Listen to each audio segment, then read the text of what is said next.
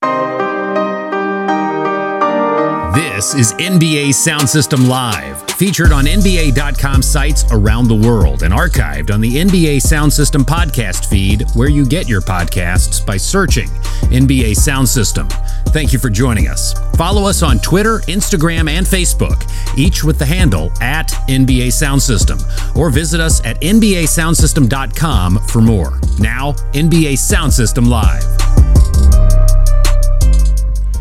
Welcome into NBA Sound System. I am your host, Carlin Gay. You can follow me on Twitter at @TheCarlinGay. Flying solo this week, my main man, Micah Adams, is off on a well-deserved vacation with the family, but he'll be back next week to yell at me and tell us all why Zion Williamson is the greatest player in his mind that has ever played the game. But we'll fly solo this week without Micah Adams, and on this very episode, we'll hear from Nick Nurse, the Toronto Raptor head coach. We'll hear from James Harden. We'll hear from Steven Adams. And later on, we'll also have a special interview at the end of the podcast. But first, I'm here to tell you why LeBron James should be this year's MVP. News came out this week that the award voting has now all been submitted. So the 8 games in Orlando, the 8 seeding games, of course, will have no effect on the end of season awards. But let me just get this out of the way. I don't have a vote. I don't have anything to do with the NBA voting. I did not participate in the voting for the final awards this season. This is just my opinion. And in one man's opinion, mine, LeBron James should be the MVP. Do I believe LeBron's going to win the MVP award? No. I think Giannis Antetokounmpo has done everything he can to secure that vote from everybody else. But if it was up to me, I think that LeBron James is the MVP.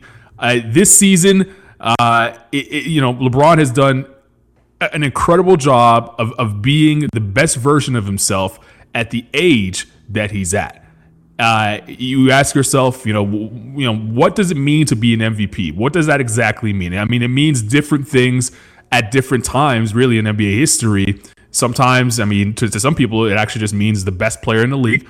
And if that was the case, then my vote would actually go to Kawhi Leonard, who I think is, pound for pound right now, today, the best player in the league. Is the most valuable, meaning you could take somebody off of their team and what that team would actually be. If that was the case, I still wouldn't give it to Giannis, because I think if you remove Giannis from the Bucks, they still would have a playoff team in the Eastern Conference. If you remove LeBron from the Lakers, or Luka from the Mavericks, or James Harden from the Rockets, I think those teams are all lottery bound. And before you tell me that the Lakers would be fine with just AD, just look at the teams that AD had in New Orleans. He struggled to bring those teams to the playoffs. Imagine what he would have to do with Kyle Kuzma as his second best player. I don't think that they'd be playoff bound with LeBron James off of the Lakers either. So what is the MVP award to me? And to me, I think the meaning of the MVP award changes every single year. Some people may look at it through, if you look through the history of MVP award winners, the guys that have won it in past, you'll see that sometimes it goes to the best player in the league, in the case of Will Chamberlain or Michael Jordan. Sometimes it goes to the most valuable player, meaning that if you take them off their team would fall apart. You look at Allen Iverson in that situation. You look at Kevin Garnett, the time that he won in Minnesota in that situation. And sometimes it goes to the more, historical statistical season. That could be Steph Curry. That could be, Russell Westbrook when he broke, when he set a triple-double or averaged a triple-double for the first time in, how many of years since Oscar Robertson did it. And it could be narrative-driven. And you look at Kobe Bryant, you look at, Karl Malone, who both won it due to narratives. And this season, I think the award should be surrounded by the narrative. And that's why it should go to LeBron James. Because at age 35, again, he's been incredible, still playing at the top of his game. He's doing things we didn't think we would see him do at this time and at this point in his career. Leading the league in assists. He's on the best team out west. He has him at has the best record in the toughest conference. They're 5.5 games ahead of the LA Clippers. 5.5 games. That's a lot of games to be ahead of the LA Clippers as we head to the restart in Orlando. And for years, we've heard LeBron can't hack it out west. He's only ever made it to 8 straight finals because he was doing it playing against the East. The East is by far the weaker conference. LeBron couldn't possibly do what he's doing in his career out west, except that he has. And I know that Giannis is having a terrific season, historical season. But why isn't the same argument that was made against LeBron James made for Giannis? Why don't we hear how weak the East is now when Giannis is dominating the Eastern Conference? When you look back at LeBron's career, whenever it ends, I don't know if I'm going to be okay with the fact that the dude has only won 4 league MVP awards. Me and Michael went through it one episode, a couple episodes actually ago on NBA Sound System. We went through every single year that LeBron should have won the MVP. We came away with maybe 4 is around the right number. But this season, I feel like we should add onto that total. And let's not, confuse ourselves and say that, narrative-driven awards or narrative-driven MVP awards or even the Lifetime Achievement MVP hasn't happened in NBA history, because it has. Like I said, Karl Malone won his first MVP award because voters looked at him and said, there's no way that the best power forward at that time, the best power forward potentially in NBA history, could end his career without winning an MVP award. He won it at age 33. It should have probably gone to Michael Jordan, who was having an incredible year. They made up for it next season, giving Michael Jordan the MVP award. And then Karl Malone actually wins it again the year after. So 2 out of 3 years, Karl Malone got a pretty much quote-unquote narrative-driven MVP. Same thing goes for Kobe Bryant in 08. Kobe Bryant, I am one of the biggest Kobe Bryant fans you'll ever find. Kobe Bryant goes his entire career without an MVP award, the league MVP award. We're looking at him a little differently than we do now, and voters recognize that. In 08, he gets the nod over Chris Paul, who probably should have won the award given what he was able to do with that New Orleans Hornets squad and carry them as far as he did, in the regular season. And then it goes the other way as well. Tim Duncan, his rookie season in 1999, had a terrific year for the San Antonio Spurs. In fact, they won the NBA championship. He should have won the MVP award, but they gave it to Karl Malone because Tim Duncan was quote-unquote too young. He was a rookie. They weren't going to give him the rookie or the MVP award. They gave him the Rookie of the Year award instead. LeBron's been on the wrong end of narratives before. He's come second in award, in MVP races that he probably should have won, and he's also been voted against because he was too young to win an MVP award. We owe LeBron some votes, and in my opinion, this is the year that he should get them cashed in. I know it's not a Lifetime Achievement Award, but sometimes narratives absolutely do matter. And in the MVP race this season, sorry to all the stat geeks out there, the narrative is too strong for LeBron James. You got to vote LeBron, and he should win this year's MVP. Coming up next, we will have an opportunity to listen to some sound from Raptors head coach Nick Nurse, James Harden, and Steven Adams. But first, we got to remind you, this week we have live NBA basketball coming up. Now, the games won't matter. They're going to be scrimmages, but they're going to be on TV. 16 games. That's at least 2 a day for the rest of the week. Going to be live on NBA TV starting tomorrow, which is Wednesday, July 22nd at 3 p.m. You can catch some scrimmages of NBA basketball, and I'm excited. I hope you are too. And that leads us all the way up to Sunday's big day of scrimmages. There are going to be 4 games. It's almost like, treat it like an NFL Sunday. Sit down and watch NBA basketball. 4 games back to back to back. I cannot wait for it. 4 games on NBA TV. If you don't have NBA TV, now's the time to go out and get it. You can watch the Philadelphia 76ers take on the Thunder, Indiana take on Dallas Mavericks, the Portland Trailblazers and Toronto Raptors, and we will close with the Houston Rockets and the Memphis Grizzlies. 4 games, 4 scrimmages, all on NBA TV. You'll have at least 2 games a day from now until the start of the season on NBA TV, beginning on Wednesday, July 22nd. If you do not have NBA TV, do yourself a favor. Go out and get it. You can get it now. It's time to bring in a familiar voice, the voice that you do hear at the start of the show. His name is Lawrence Scott. Lawrence. Hey, Garland, thank you so much. I'm doing great and really excited to be joining the program here live on NBA sites around the world as, You and Micah always do a great Sound System Live show, and now that we are looking at the games beginning in the form of scrimmages, we want to go inside the bubble. And to do so, let's start with a conversation that took place last week. Now, the Raptors had arrived in Florida a little bit early, and they had some practices, and Doug Smith, longtime Raptors beat reporter, part of the scene on Zoom with Raptors head coach Nick Nurse, as they were talking last week about what it really is to get back to playing basketball. Hey, Nick, how you doing? I'm doing good, Doug. How are you? All right, thanks. I think you've gone, 2 weeks in Naples and now a week in Orlando, and now you don't play a game for another 8 days. What's the challenge going to be to keep them engaged basketball-wise for this extended period of time? Yeah, Doug, it is a challenge, and it's interesting. It's something that we really don't go through. Even in training camp, we're usually playing by about the 5th day, like in front of 20,000 people. We're out in Vancouver or whatever. We probably have had an inter-squad scrimmage at a university or something before that too. So it is interesting. I think it's, again, you're doing a lot of, a little bit more like we've started doing, on, off, a lot of review and things like that. And again, just trying to build up some of that, just some strength really and some endurance. Carlin, these are the defending champs, and usually that has a lot of pomp and circumstance, and the Raptors want to remind folks of that as they get back to action with these scrimmages, but then when the games begin too.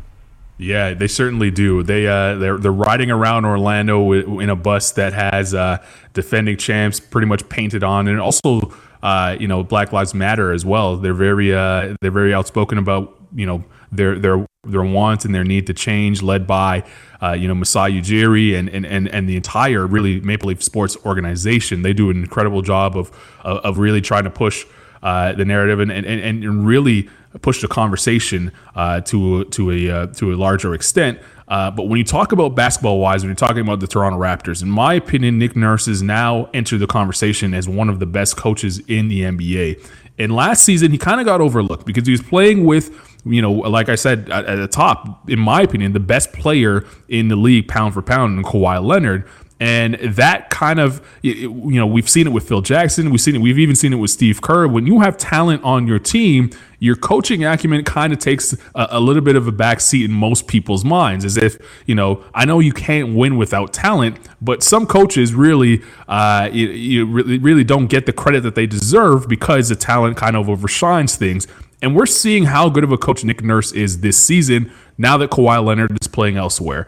And he has to rely on really his X's and O's and his game planning to put guys in the perfect situation. You look at what he's done with the roster. Norm Powell has been terrific. He's having a breakout season. I think a lot of that has to do with the confidence Nick Nurse has instilled in him. OG Anunoby pretty much did not play at all in the playoff run.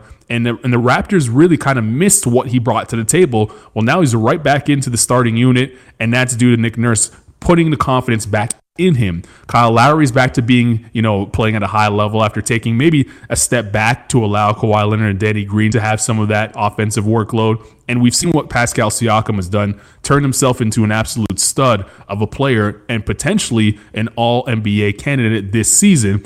In my opinion, Nick Nurse is the coach of the year this season. He's entered the conversation as one of the best coaches in the league. And when it's all said and done, I think that he will be wearing multiple championship rings, providing the Raptors continue to bring in talent for him to kind of cultivate throughout his coaching career. Now let's turn over to the Western Conference side of things, and all the teams are there together. So East and West is kind of blurred here, but the Rockets on the scene and, looking to make some noise in Orlando. The arrival of James Harden, because it came after the team had arrived, did get some questions in the Zoom teleconference. And as we listen to a little bit from when he had arrived just last week, we hear from the Houston Chronicles' Jonathan Fagan first, then Tim McMahon of ESPN. But these are some of the things that were directed toward the Beard. All right, we'll get this started. First question, Jonathan Fagan. Hi, James. Can you clear it up for us why you had to delay your arrival, and how do you feel about that now that you are back? So I had some family issues, but I'm happy I'm here. I felt actually really, really good to be out here with the guys and, getting after it, just pushing our way. Every single day is going to be a new challenge for us, but I think we're in the right steps. Thank you. Tim McMahon. Hey, James. Having missed a little bit of time, I understand you were working out at home. Where do you feel you are in terms of rhythm, conditioning? What are you looking to get out of the scrimmages? I feel like I'm in a good place. Today was actually the first time that I actually played pickup, some 5-on-5 contact in, over a month. Individual working out and conditioning is totally different. It's, you can do track workouts, you can do all different type of conditioning workouts, but when you're actually out there, you get bumped and you got to actually make plays and make reads and get up and down the court. It's totally different. So it felt really good today. I think I pushed myself through it today. And like I said, every single day, just got to continue to get better. It's going to be a modified summer league of sorts, Carlin, as these teams do get back to action. And you think about it, baseball's doing it right now with what they're calling summer camps as they're about to set to play real Major League Baseball games. But the NBA with these scrimmages, it's sort of like the preseason, but it's different conditioning. And for the Rockets and the rhythm that they had worked out earlier in the season is making sure that Russ and James were at, full throttle. This is going to be an interesting and key time for a team that's based on a lot of scoring. Yeah, no question about that. First and foremost, we're thankful that James Harden is healthy and able to be there and be a part of the bubble. I know initially when reports came out that he wasn't with the team at the start of this process, many thought that he had had contracted coronavirus, but he said it right there. You heard it, that it wasn't that. That wasn't the case. It was family issues. So hopefully those are resolved and he can get back to focusing on basketball. And the basketball side of things is interesting. People think that, you can work out as a professional athlete and stay in shape and do all those things. But playing basketball and working out on your own are two completely different things. Basketball conditioning and being in shape are two completely different things. And to hear him say that he has not played in a scrimmage or anything in over a month up until that practice is something that I think Rockets fans and also fans of all the 22 teams that are going to be in Orlando really have to take into consideration in terms of what these scrimmages are going to mean for these guys. Each team is going to play 3 scrimmages. They're 10-minute quarters. They're going to be loosely played, but they probably shouldn't be loosely played. I think guys like James Harden, who were in a great rhythm, as you mentioned, Lawrence, should use these scrimmages for a little bit more than a quote-unquote preseason. They should use them to get back into the rhythm of where they once were. Teams that were together or have been together for years are going to have an advantage getting back up to speed quicker than some of these teams that have been put together at the last minute. You think about the Clippers. In my opinion right now, going into the Orlando bubble, they are the favorites to walk away with the Larry O'Brien trophy. But Kawhi Leonard and Paul George haven't even played a full season yet. And for them to kind of have this sort of pause in the middle of the season, something we've never seen before, but also disrupt their chemistry and really what they were building towards, to now have to start back up and relearn each other, that's going to be tough for teams like that. Teams like the Raptors, the Bucks, the Rockets to a lesser extent, even the Lakers are going to have some trouble to get back up to speed. It's okay to that we're going to see some sort of bumps in the road as we get to see some of these games on NBA TV in the scrimmages. I wasn't coming in it with the impression that we would see anything meaningful. I didn't think we would see meaningful basketball. I thought we were going to see a lot of the young guys play and a lot of the stars maybe using this for conditioning, but it might have to be a little bit more than that as they try to get rhythm going, because 8 games is not a long time before we get into the playoffs. And if you slip on a banana peel ahead of those playoffs, you could be sitting at home a lot quicker than you expected. What else do you got, Lawrence? Well, just one more for you here, and it's about the bubble itself, because think about this. The media has to, via Zoom teleconferences, ask questions, and then You're seeing an impassioned plea today on Twitter from Sam Amick of The Athletic saying, hey, if you're not asking this question, we're asking it perhaps directly and need to use that source material for our own story that we're making. So please maybe don't reiterate things before they're in the context of the question that had been asked. And this is one of those quotes that did get out fairly quickly. And I mean, it's almost part and parcel of the concept that with the bubble itself, people are going to ask questions about the bubble, and it's a nice resort there. They're at Walt Disney World resorts. They're maybe not at the theme park, but if you've ever been to Orlando in that area, those are nice hotels. It's safe. The NBA is doing everything they can to keep this thing very safe and productive for all of the players. And when you want the honest answer, you got to go to Steven Adams. And it's a fair question, but it's a question that's asked because there's curiosity about the bubble. And here's what the Thunder's Steven Adams had to say to a question he fielded about the bubble itself. Mentally, how's the adjustment been to dealing with life, constantly living with your teammates and not really having an opportunity to get away, and just overall your thoughts on life inside the bubble right now? It's all good, mate. Let's be clear, mate. This is not Syria, mate. You know what I mean? Like, it's not that hard. It's not that difficult, mate. You know what I mean? We're living in a bloody resort. You know, everyone's got to complain. Everyone has their own preferences, mate. But you know, it's not anything too serious. It's just a bit of dry food here and there, and get bored every now and then. But it's all good, man. Pretty cool. It's actually pretty cool because you actually get to interact with a couple of the other teams, players on the other teams, you know. So that's pretty cool. Steven Adams, always a straight shooter, telling it like it is, and in that case, it's a pretty honest and sobering assessment of what this is. It's work. They are in a work retreat, so to speak. Yeah, it's. I'm actually very happy that Steven Adams had said this and it got out there as far as it did.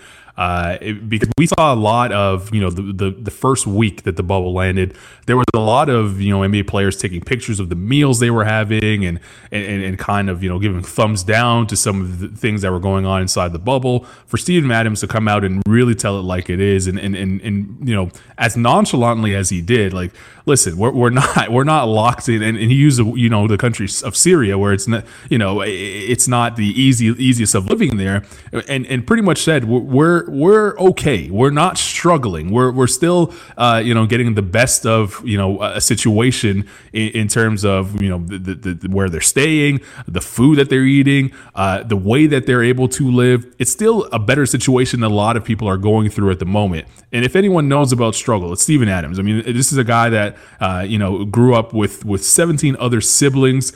He's had to share his space. He's had to fight for things amongst siblings. He's had to go through it all.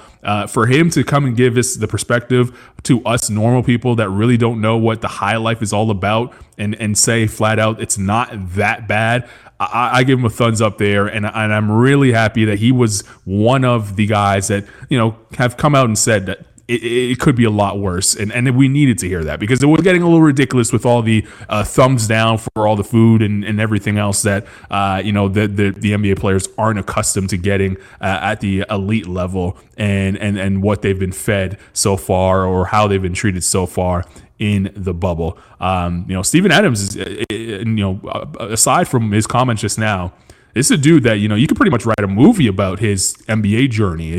He wasn't, you know, expected, you know, of course he's a 7-footer. Maybe you would think that, you know, you'd have a chance to make it at the professional ranks, but to make it to the NBA the way he has, to sign the contract he did, you know, and to develop, you know, in college, where he went to Pittsburgh and really wasn't showing much, and then get drafted in the first round, basically off of a couple of seasons.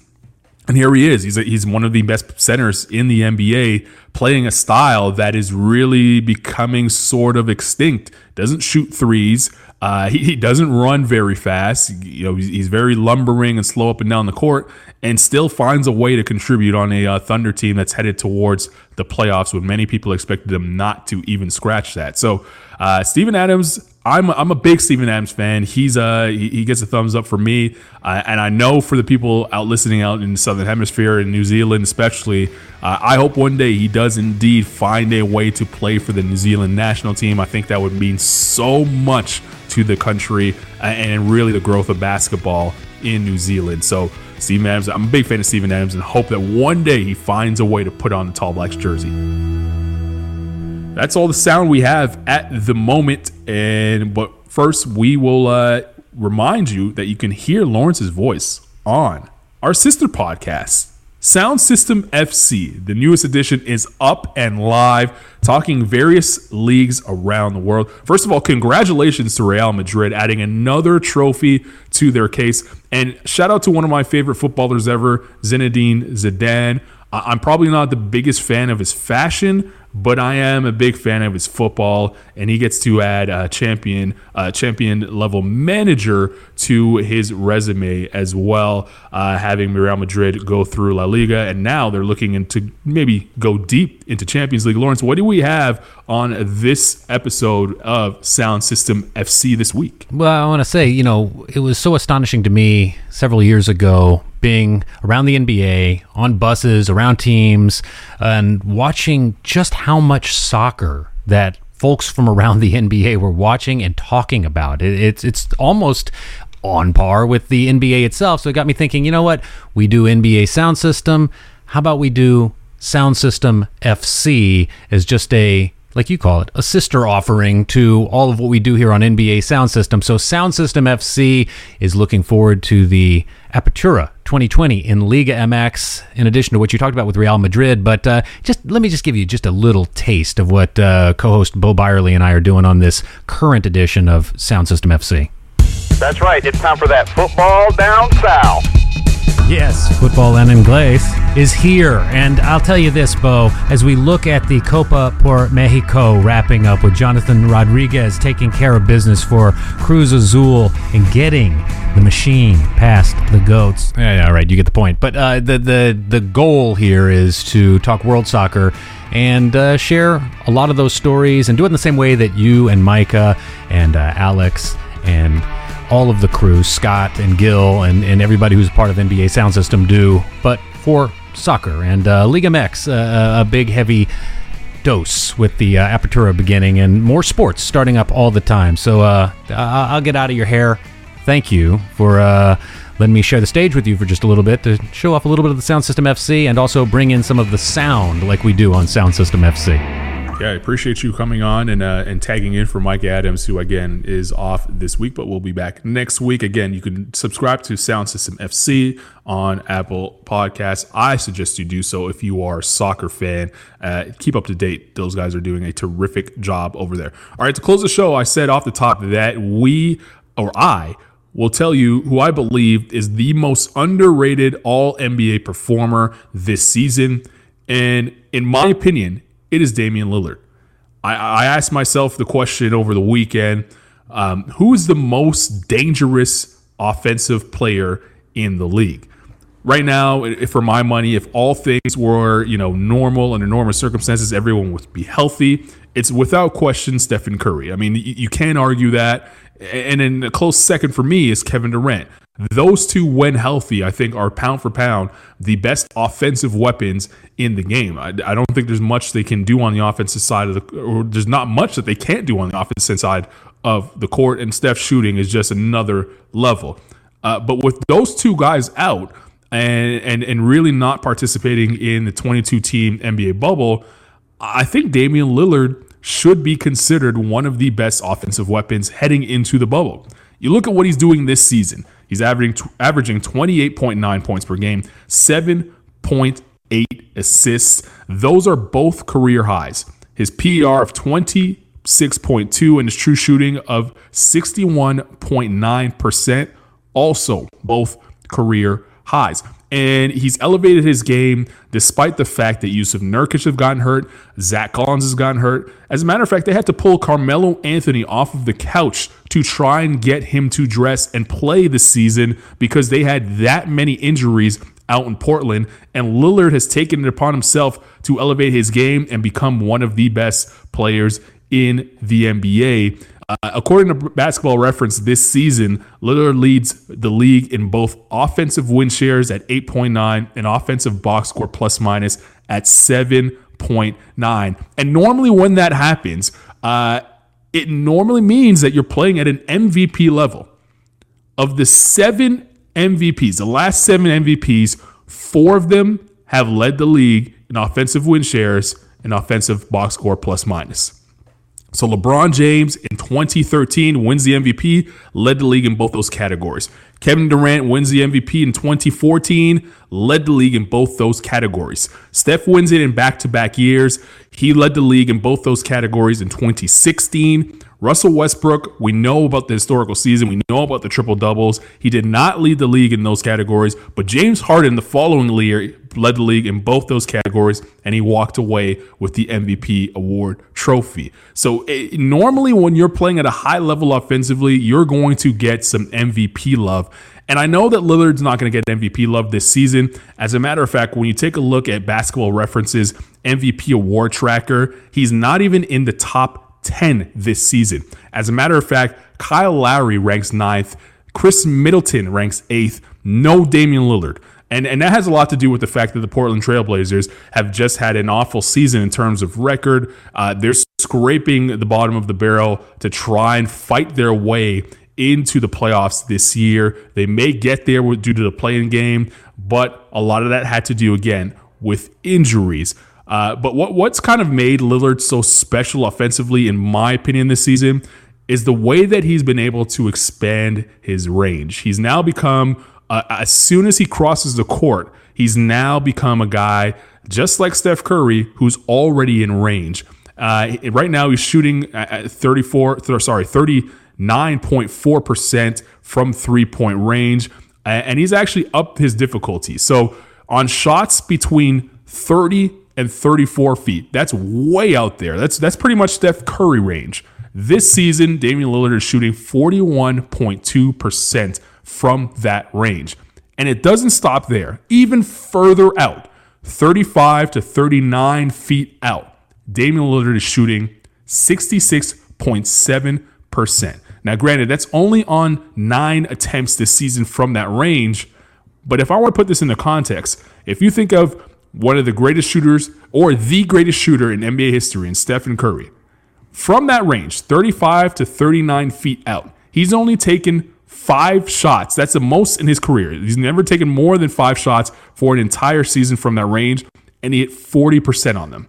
Lillard has taken 9. He's shooting 66.7% this year from that range. He's become, is he as good as a shooter as Steph? Probably not. He's, Steph Curry, like I said, is the greatest shooter we've ever seen, but Lillard has now extended his range to even further than Steph has extended his range to, and that's what's made him special as an offensive weapon.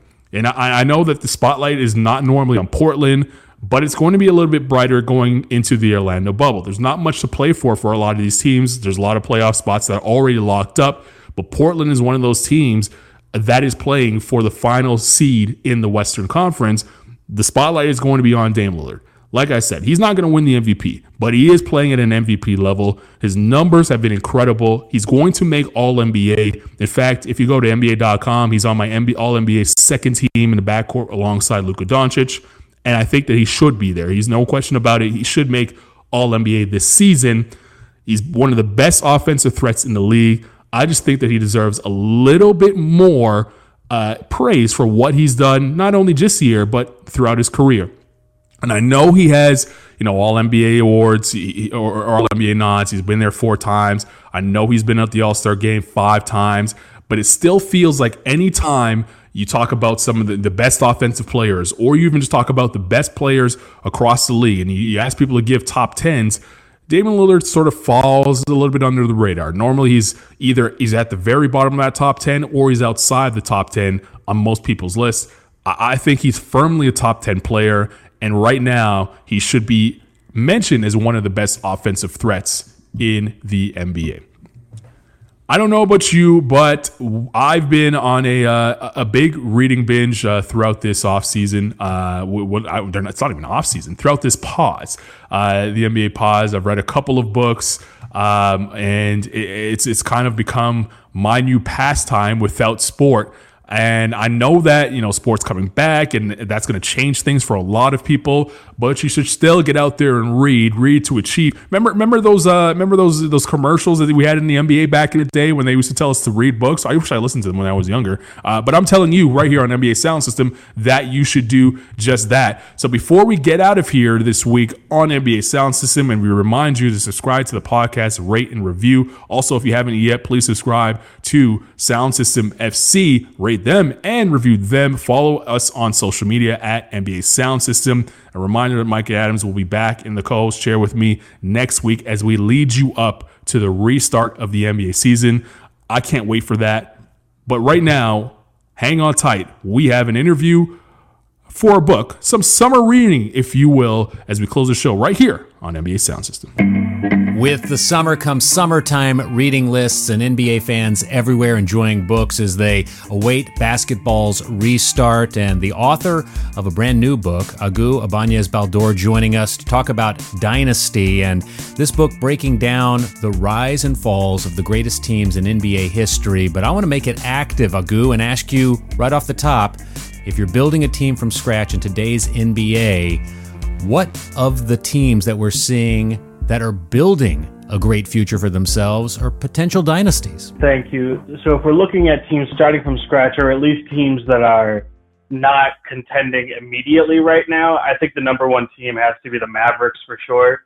They're closer to a dark horse than anything else right now, but they're still a bit young with Luka Doncic only being in his second year in the NBA. But what they've got is a really enthusiastic front office who wants to expel the errors from their past with Dirk Nowitzki and trading away their entire title team. They've got a guy in Mark Cuban who is willing to spend as much money as he needs to have a championship team again. And they've got Luka Doncic, like the best player under 22 years old in the NBA, and Kristaps Porzingis, who towards the end of the season, before the season was suspended for COVID, was looking like his old self in New York. So those two players together, both sub 25 years old, lots of cap space, lots of time to grow, a great coach for Rick Carlisle. I would put Dallas on the map as a potential dynasty in the future for sure. Let's talk about your book, Dynasty. It's written in 3 parts. Part 1, a Respect Your Elders set of chapters where the first dynasties in the NBA are explored, the Minneapolis Lakers and Bill Russell's Celtics. And then more modern eras start coming into play in your part 2. And then a part 3 where you talk about teams or players that maybe aren't quite dynasties, but you want to make sure to mention them nonetheless. What gave you the idea for this book? And as New Degree Press puts it out, what are your hopes for how you share these stories with fans? So basically all I wanted to accomplish in the book was we've got these teams that have won tons of titles in the NBA. And this isn't how everyone defines dynasties, but for the purposes of the book, I went with any team that won 3 titles in a 5-year period. If you ruled half a decade in the NBA, I'm counting you as a dynasty. And it's only happened 8 times with specific teams. Technically, the Jordan Bulls do it twice, but we count it as one dynasty because it's the same iteration of a team. I just wanted to see, with there's only 7 or 8 teams that have done this, if there's anything in common with them. You know, I'm sure that they have similar ideologies or ways that were built, but I've never seen it put into like literature or a video or something like that. So I just wanted to see that. And as I was writing it, I developed like a very naive formula to sort of quantify everything. It's just 8 categories, and you can earn points depending on it. For example, category 4 is add 15 points to your score for every all-star you had on the roster, you know? Really simple stuff like that. You get points for drafting players. You get points for retaining players after championships. 8 categories, you divide by 8 after it, and that's like the dynasty score. So what we did was I applied it to all the dynasties that we talked about, and then I applied it to the 30 teams today to sort of compare and contrast the scores of today to the scores of the past to see if anyone's like on the way, you know? And I listed them 30 to 1, and I wrote paragraphs on the top 5 teams that had them. Top 5 teams were Milwaukee, Lakers, Clippers, Toronto, surprisingly, and Boston. I'm not going to tell you what order, so people can actually check out the book if they want to. And one last thing for the bonus chapters. Yes, those were all just for fun, but they were teams that needed to be talked about, like the Larry Bird Celtics. They won 3 titles in 6 years, so they barely missed the cut. And I figured that if any national writers read this book, they would be very upset without Larry Bird's induction. So I talked about him. I have a chapter about LeBron, who technically won 3 titles in 5 years on his own, but not with one team, so it's completely different. And I talked about the Oklahoma City Thunder with Kevin Durant and Russell Westbrook, titled "The Dynasty That Never Was." Basically, what they did was do everything right in building a dynasty, and eventually it just fell apart. 3 MVPs in 6 years and nothing to show for it. That's basically what I have for the whole book. Agu, how do people get a hold of Dynasty? It's going to be on Amazon. It's going to be in local bookstores. That's pretty much it. Anywhere that you find books or see books, it's going to be there. Dynasty, subtitled "The Rise and Fall of the Greatest Teams in the NBA." Check it out. I'm kind of sarcastic and I'm a little bit mean to the reader, so you can have a little bit of fun with it while you want. And that's about it. Yes, Dynasty from New Degree Press. Agu Ibanez Baldor, thank you so much for joining us here on NBA Sound System.